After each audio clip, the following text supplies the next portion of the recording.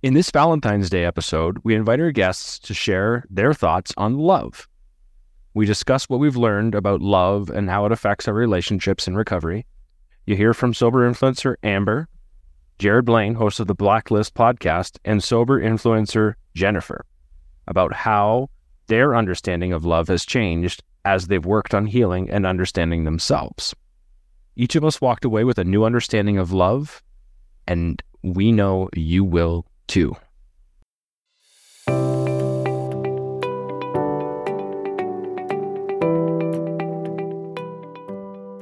Welcome to Through the Glass Recovery Podcast, where we believe that connection is the opposite of addiction, vulnerability is the antidote to shame, and that recovery isn't just rewarding, but it's also a lot of fun. We're your hosts, Julie and Steve. Listen as we get together with friends to shed light on the hard things, talk about the other side of addiction, and how we create a life so full there's no space left for alcohol. Before we dive into the episode, we want to make sure that you know about our Monday night Zoom support group. If you've had a bad experience at a meeting before, if you're ready to dig into emotional sobriety, if you could use some real connection, our growing tribe might just be the place for you. It's free. There's no commitment. Just stop by and see what you think. I'm pretty sure you'll love it. You can get more information by visiting our website at throughtheglassrecovery.com. All right. Hello. I am so excited to be here today, and I'm going to have everybody introduce themselves. I'm going to start with Miss Amber, who has become a very good friend of ours over the last several months, and really excited to have you on the podcast finally. So, yeah, do you want to introduce yourself? Yes, thank you so much. I'm so happy to be here. My name is Amber. I just celebrated 2 years of sobriety on Christmas Eve. Christmas Eve is my sober date. So I'm about 25 months now. And, in those 2 years, I wasn't really focusing on my recovery the way that I now understand that I am now, that I'm focused on it now. So I've been in recovery for 2 years, but it's really only been the last 6 months where I've really understood what recovery is and what it is that I'm recovering from. And that's around the time, I found you guys, and I'm so excited because you guys have been an integral part of that recovery, and really just asking the hard questions and talking about the real stuff that happens in recovery. So I'm so excited about this topic. It's funny because I was like, did you guys handpick this for me? And when I say I've only been really focused on my recovery in the last 6 months, it's because the first 15 months of my recovery, I was in a relationship, and I was in a relationship with another alcoholic. And so it's really only been the last 6 months or so that I've been focused on myself, but not so much because I still have struggled with some relationships in that time.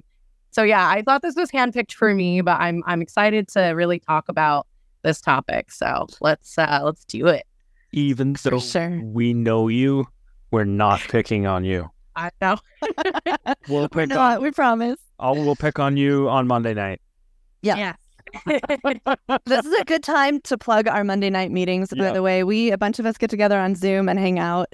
And that's where we met Amber. Actually, she showed up, and she's been coming ever since the first time she showed up. So that's a plug for the meetings. If anybody's interested here or any of our listeners, we hang out on Mondays and we actually have a blast. So anyway, super, super happy to have you. And yeah, it's completely random where you end up on the list and what topic you get. So really glad that you're looking forward to it. I'd be sad if you were like, I hate this topic. It's terrible.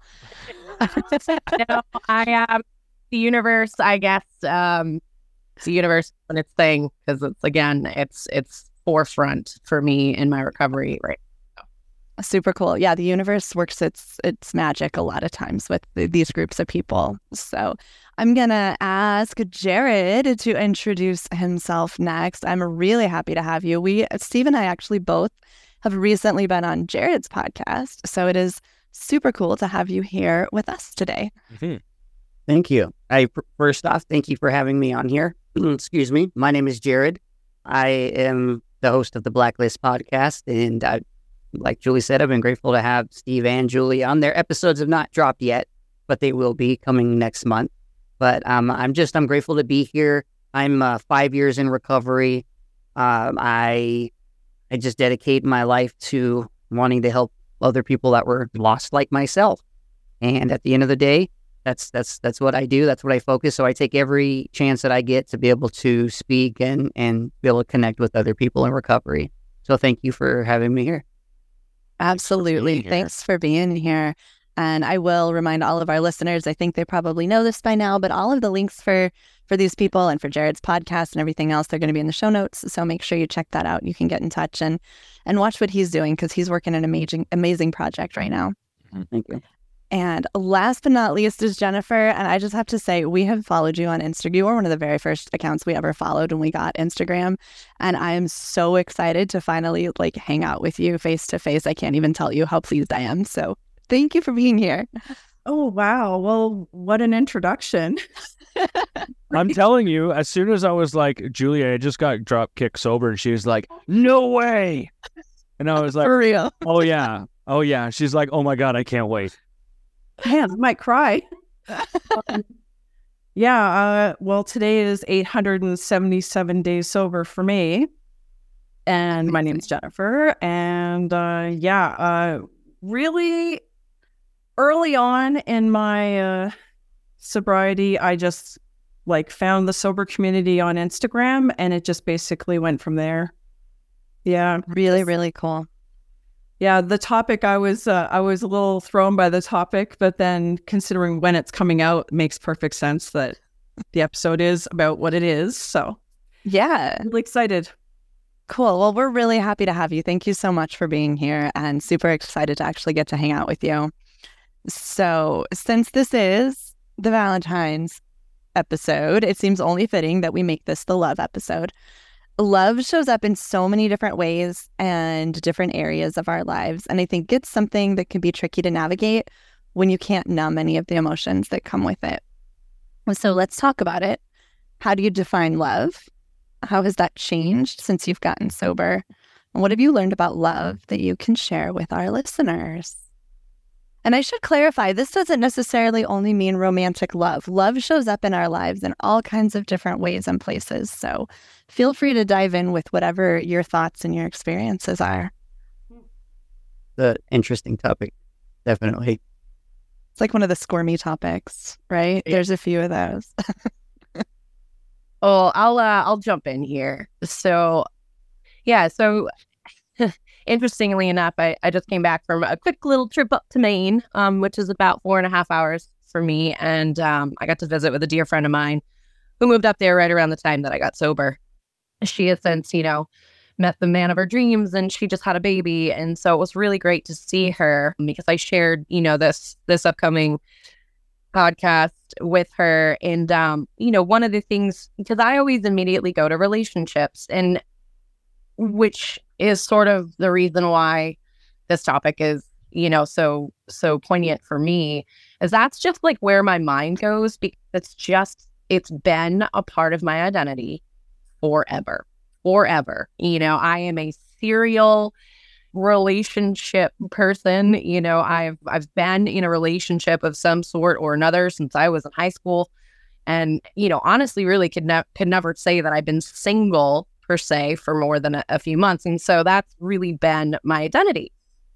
But interestingly enough, she brought up, it's not just about your relationships, that, love and how you express it and how you understand it, from her perspective has changed in regards to my relationship with her, and how I show up differently now for her. And I listened. That was one of the first things that she said, when we had talked shortly after I'd gotten sober, and she just stopped me and she was like, this is the first time we've been able to have a conversation where I really felt like you were listening, where you weren't just talking about yourself, because for so long it was always, I think I crafted my relationships. I definitely crafted my intimate relationships, around what others could provide for me.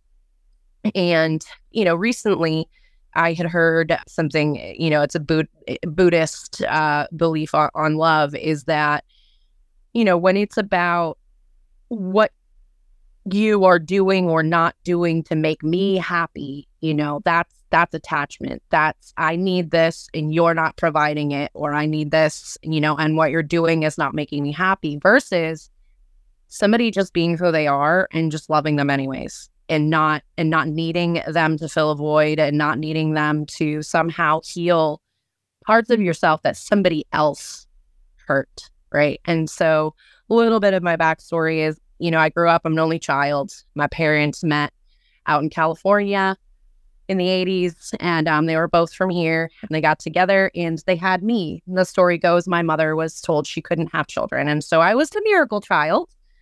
But my coming into this world, I grew up to sort of understand that meant a lot of pain for my mother, especially the sacrifices she had to make, and being with my father. My parents did not love each other. I think they crafted a symbiotic relationship. They stayed together for my entire upbringing, until I moved out of the house the first chance I could.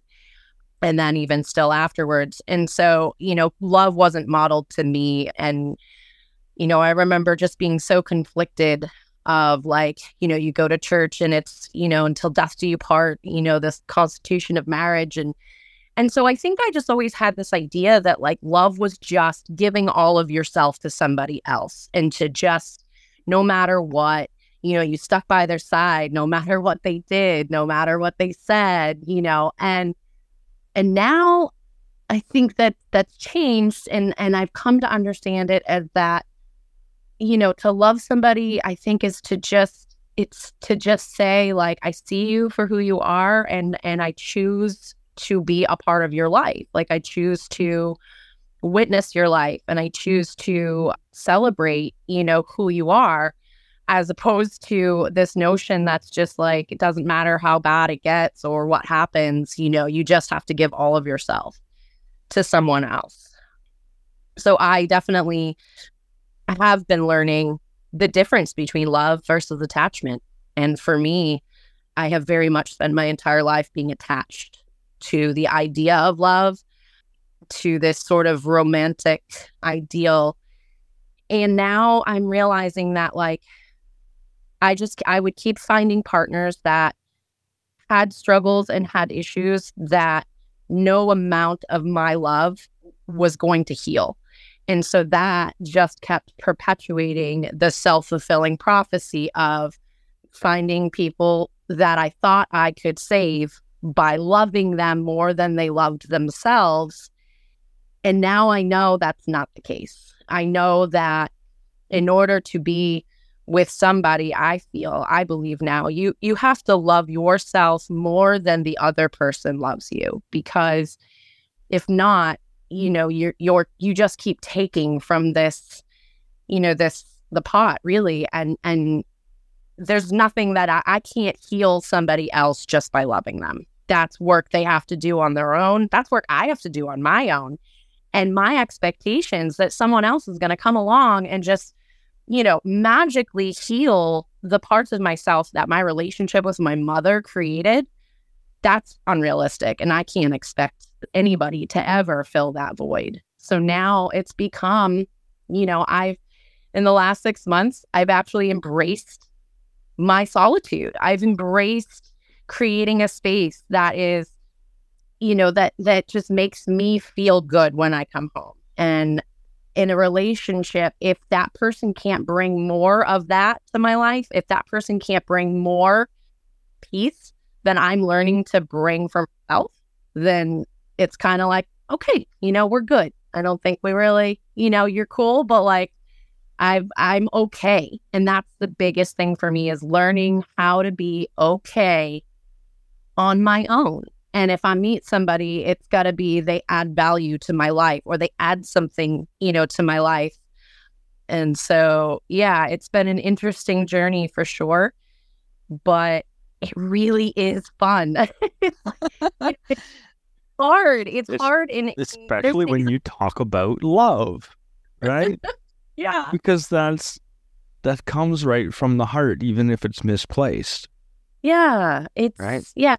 Awesome. I mean, learning about myself and learning who I am and what I even need, it's like I thought I needed X, Y, and Z, and now I'm discovering, hey, you know what? I don't really need that. Not from somebody else. I can give that to myself. Like, I don't need to seek that somewhere else. So that's been something big that I've learned, is the idea that love is filling needs, right?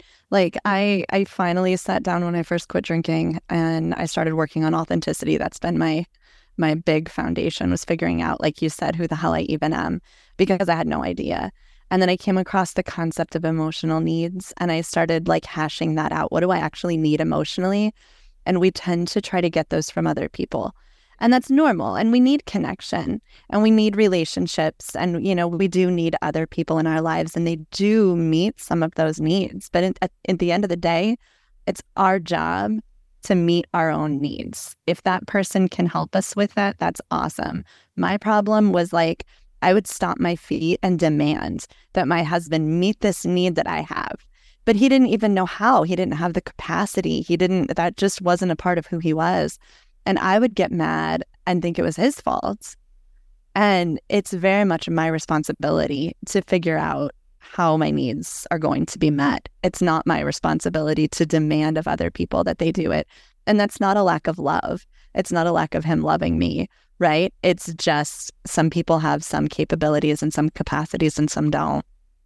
And that's where I'm at. I'll be honest with you. Like, I was a little worried about this topic just because I'm sure, I don't know if Steve feels the same way, but as a man, it's hard to show that form of emotion. I'm not saying like every man, but like you were saying about your husband, that you felt that, it wasn't meeting in a certain need. And like for me, like growing up, that was an issue for me, was I never. We are going to take a quick break in production here to let you know Through the Glass Recovery is more than just a podcast. We offer tons of free resources to help support your recovery. We host weekly support meetings. We offer a free private Facebook group dedicated to supporting one another's sobriety. And we have a weekly newsletter full of resources, articles, and information to keep you heading in the right direction. And if you're ready to take your recovery a step further, we offer affordable one-on-one coaching as well. Visit our website to learn more about scheduling a call with Julie or myself. We would love to sit down with you at no charge and see how we can best support your journey to recovery. Visit our website at throughtheglassrecovery.com for more information about everything we offer. I was never taught like love, different things like that. I had a really traumatic and childhood and whatnot, and yeah, even though like my mom loved me, I was never shown what love looks like or how it is. So I got married at 18 because my ex-wife, like, she got pregnant, and like, so we got married right out the rip, and we were married for 12 years, and we had 3 kids together, and then we got divorced, and it was like, it took like my whole marriage to learn how to somewhat to love.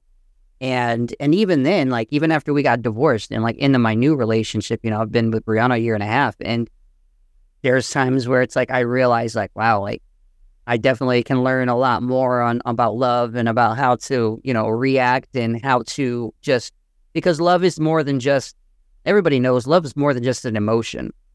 Okay. There's a lot when it comes to love.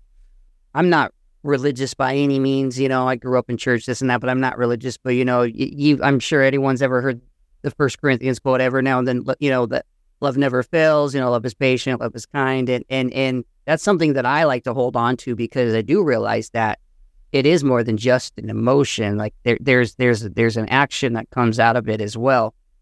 But just because somebody is good at showing it one way than they are the other doesn't mean that they love you any less. It just means that that's why there's the 5 love languages. That's why there's different things. It's because we all show love different. Mm-hmm. So, but for me, it was a problem. And there's even now, I mean, I'm going to be 35 on Wednesday, and I'm still like, do I really know how to love properly? Like, I try my best, but I did a lot of crap, and I put my ex-wife through a lot of hell. And I'm like trying not to make those same mistakes or be the same person I was then. But of course, I was an active addiction. Right there. You're trying. Yeah. Like, I see it. I go to therapy. I do all that. And you're trying and you're learning and you're willing to be open and honest and try and figure it out. Like, understanding what my love language is and actually being able to, I was always the person that everything that I liked was because you told me that I liked it. And then that's where all of my validation came from. So I was just what you thought or Julie thought or Jennifer thought I was. Like, if I did something and I was good at, wow, you're good at that. You're right. You should do this. And, okay, cool. That's what I'm going to go and do. And it's not like it was never a decision that I made. And so loving myself, really difficult because I'm just doing stuff for everyone else. I was the giver too. I was the one who, like, I thought love was saving someone, loving them more, filling their needs, saying yes all the time, not arguing, doing all of those things to keep the peace, right? If I failed at that, it was wrong. So that was really hard for me. Like, love was very much an attachment thing, like what Amber was saying. And to separate those two, because love, like you said, Jared, is an action, is very much an action. The feelings come from doing the action, I think, that emotion, that the willingness to give. And one of the things that was really hard to learn was I can love from far away. I can still love you while you're not here, right? By respecting that person or sometimes protecting my own space. Like, I can as well, the first time I read Rewired and I read the part about leaving in love, like, I can leave you in respect, right? And I can still love you because we're not meant for each other. This relationship isn't going to work or whatever that may be, but I can still do that with heart and without resentment and stuff like it, which is hard as hell. Like, Jared, you're saying it's a learning thing. I think learning to love is a lifelong process. I'm going to change the person that I'm going to have a relationship, whether it's a friendship or romantic or otherwise, they're going to change. And I think love is having that hard conversation and figuring out where to meet each other. And love is also not conditional either. Like, love, that's the one thing that I see that a lot of people, it's like they love you, but only when this and only when that and this, that, and the third. And it's like, if you have to love on condition, like, I think we really need to reevaluate, because if you're going to love fully and wholeheartedly, and it's going to be unconditional. Like, it's cliche to say it, love unconditionally and this and that, but it's truth and it's the fact. And that's just something that I'm like, okay, so you love me when things are great, but you don't when things are bad, and that's just kind of like, that's when you got to reevaluate it. Like, is this love or what is this? Because and that can be parental too. You can grow up with the understanding from your parents. Your parents can give you the message, I love you when you do the right thing. Mm-hmm. And then just not through their words, but through their reaction. If you get in trouble, if you make a mistake, if you're bad, whatever it is, they can give you the message that they don't love you. And to grow up with that belief that love is conditional in that way, I think really shapes the way you go into adulthood, whether that's with your own family or whether it's romantic or whatever it is. As soon as you feel that sense of rejection. Yeah. That's big for me. Yeah. I'm going to let Jennifer talk now, because she's been sitting here silently, and I want to hear what she has to say. Well, I've only been sitting here silently because my ADHD medication works, and the way that it makes me not talk over people as much as I would just get so excited and be like, I want to add, and it's like, settle down. Basically, my ADHD medication is just enough to be shh, let them talk.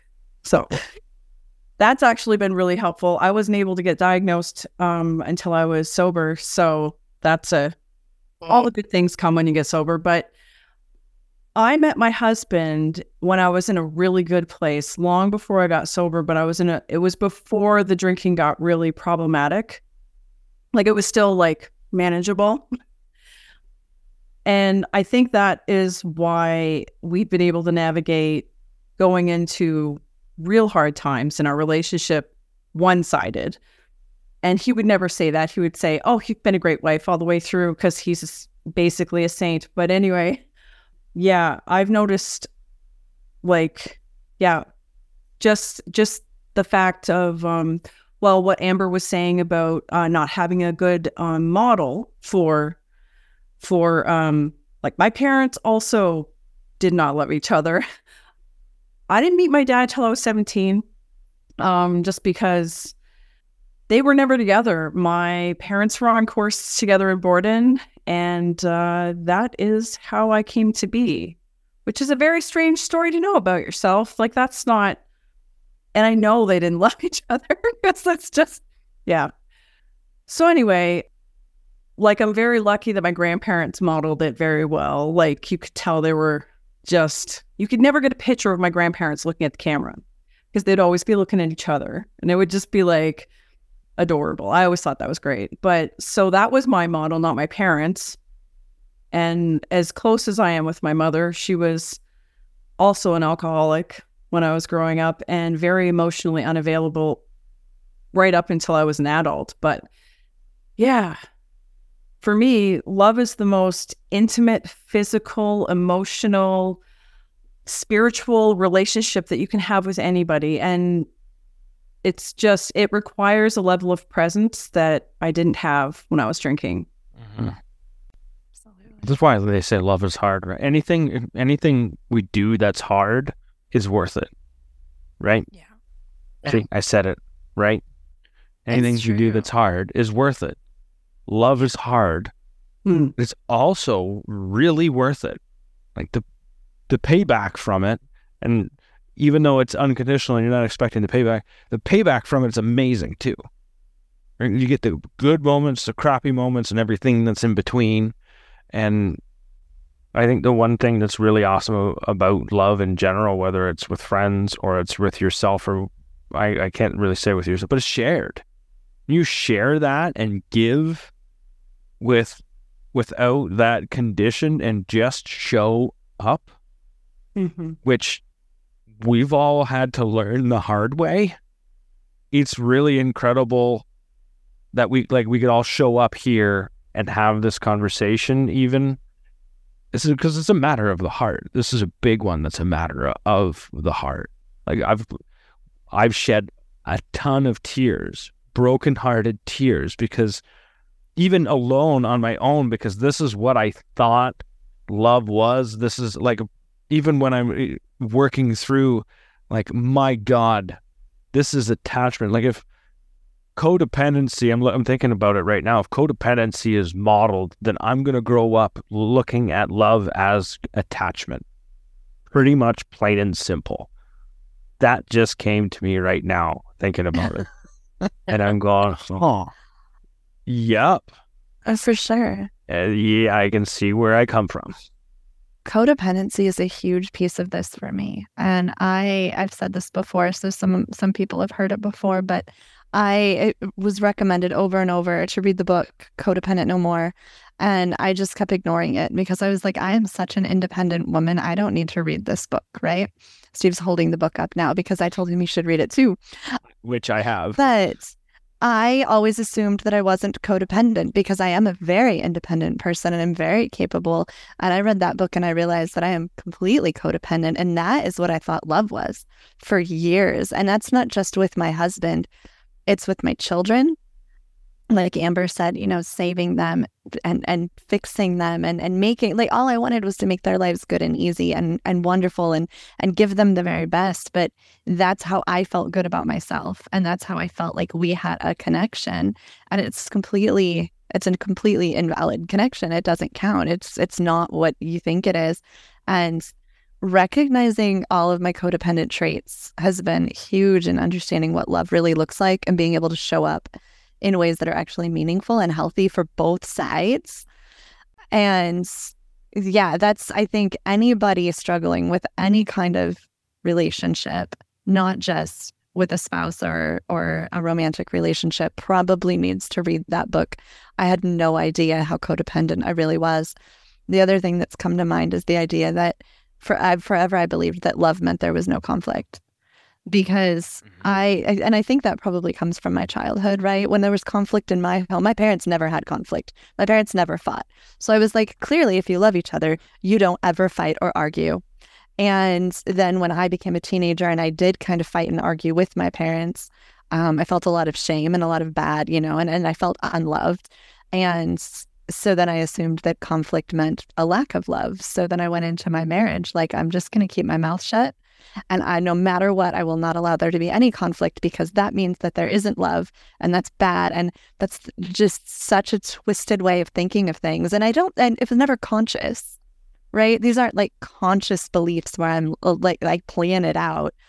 It's just over this huge course of time, that's what I came to believe that love meant. So if there is a conflict, I'm like, I'm no longer loved.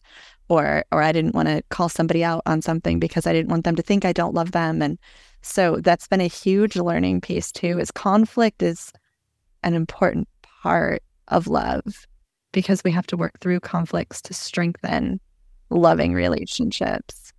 I follow up on that was that I was really big on if like I got into an argument with my girlfriend that if she was mad at me about something, she didn't love me no more. Like it was like, because it's like going back to earlier what Steve was saying was the rejection. It was like, me and my last marriage, for 13 years, we were very, very toxic with each other. And we fought probably more than we were happy.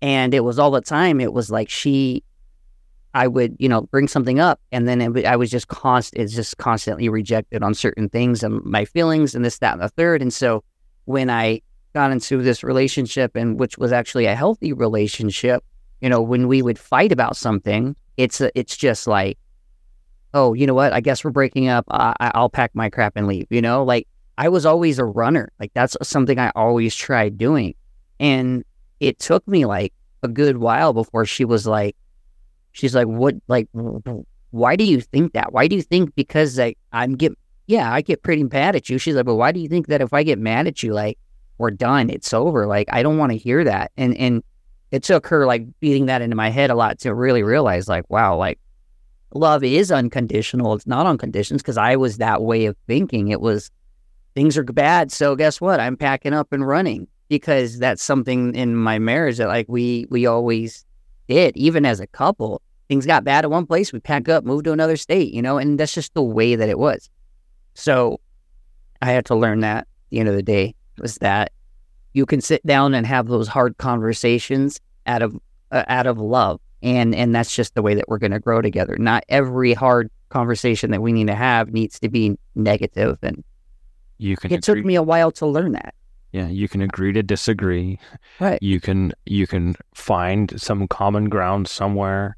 You can do things separately. It's like I had this massive fear of abandonment that I didn't recognize until I got sober. And then so if someone didn't talk to me for an extended period of time, I was just like, yeah, it's over. Pretty much. I'm like, oh my God, I would need to check in. I would need all of these things, because I just thought they were just never going to show back up again. Like I wouldn't hear from them or whatever it was, or if they had enough time alone in their own head, then they would figure out that I was not the person that I was trying to make them think I was. I was going to get found out. I was so used to lying. So all of that is extremely uncomfortable. And then when someone turns around and says, you just got to trust me. And I'm like, that's why love is so scary. What? Yeah. Yeah. And I find it interesting too. Julie, I was listening to you talk and I was like, it's so wild how we can have completely opposite. Like for me, I learned that I learned how to thrive in chaos. I learned that conflict was, real conflict was that's just what was part of love. And that's what was part of being in a relationship. And I think the hardest part, in that is really separating, when we say love is hard, is defining what hard means, because hard doesn't mean just taking abuse and trying to work on yourself so that because I started doing that in my last, I was in a relationship and then was kind of single, and then I met this guy and it was wild, and it was, it was like, this is it, this is the man of my dreams, the man I'm gonna love. And it's separating that hard from just behavior that I'm not willing to accept, and especially that early in a relationship for it to be that hard. And my friends were saying it's it's new and it shouldn't be this hard, this quick. And I'm like, no, but shouldn't it be? It's amazing how we can rationalize, how well I can rationalize anything, but that's what I'm used to. And so chaos for me was normal. And so for me, when I would get into an argument, being walked away from, or, that to me was this person doesn't love me, this person doesn't care about me, this person doesn't care about what I have to say, instead of understanding, we talk about love language, where some people for their love language is, I need space right now, but also being able to vocalize that you need space right now, not just walking away from the other person.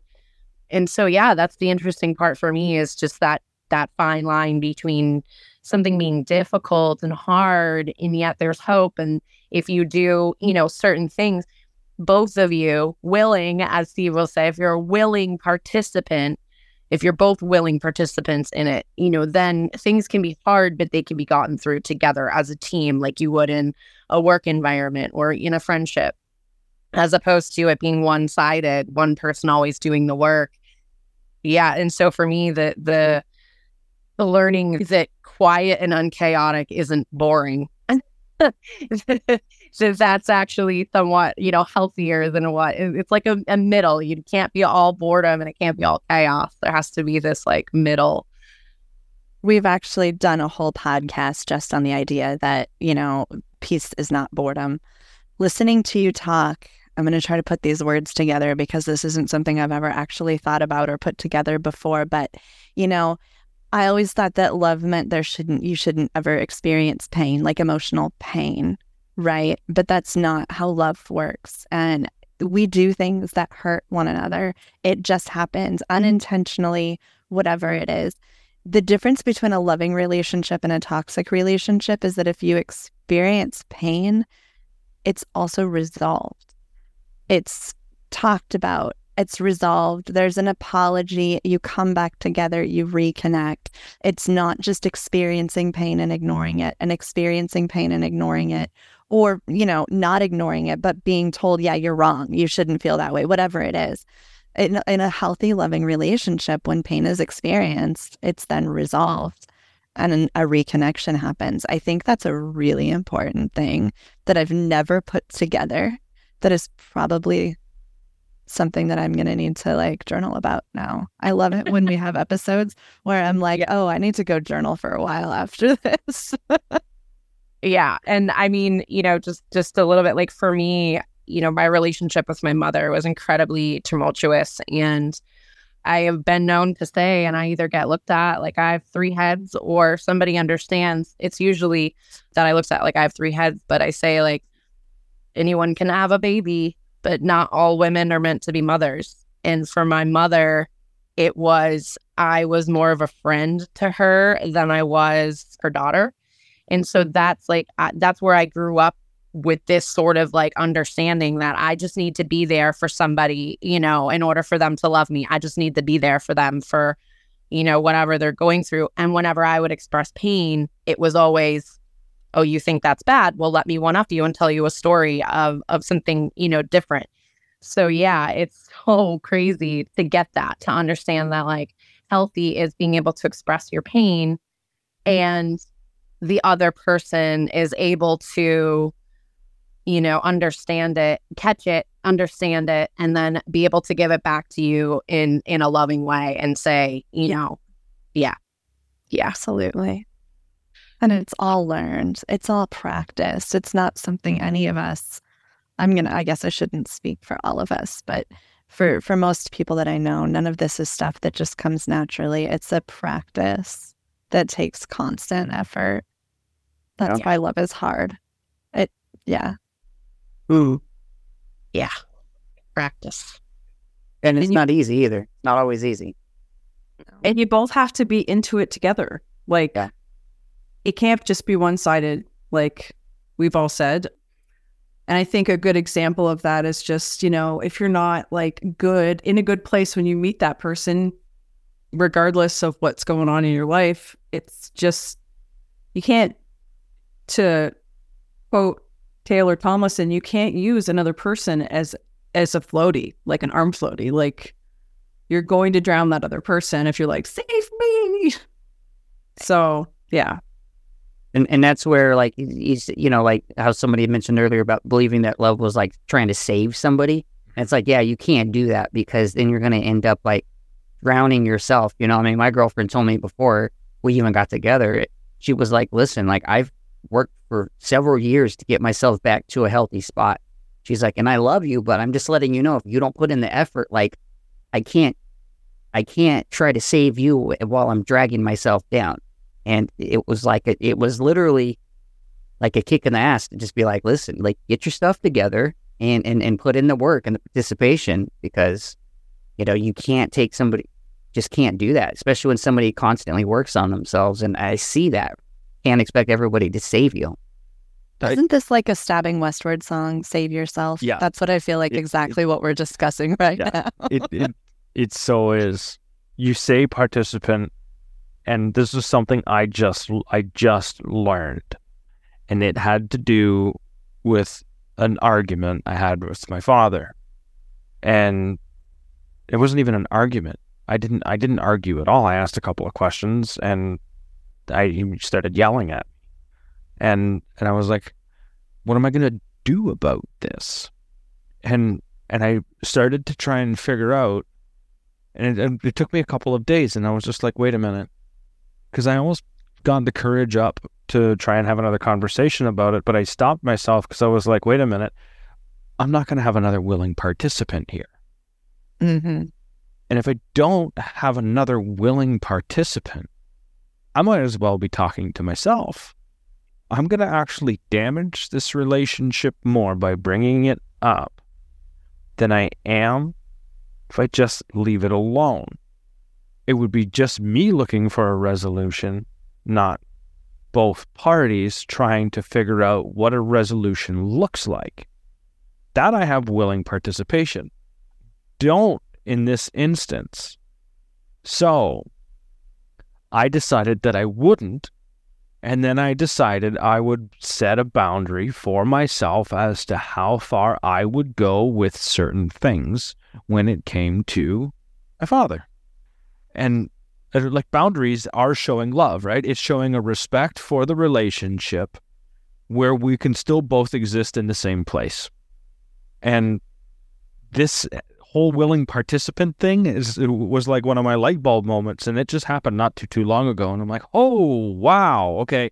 And that is very much part of love.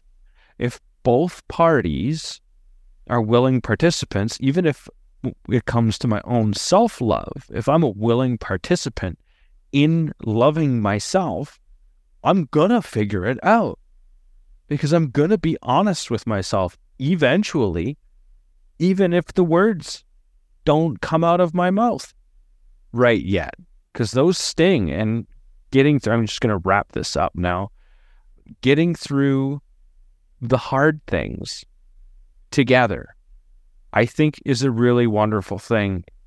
We've all learned a whole lot about ourselves so we could be that willing participant in our own lives and in the lives of others.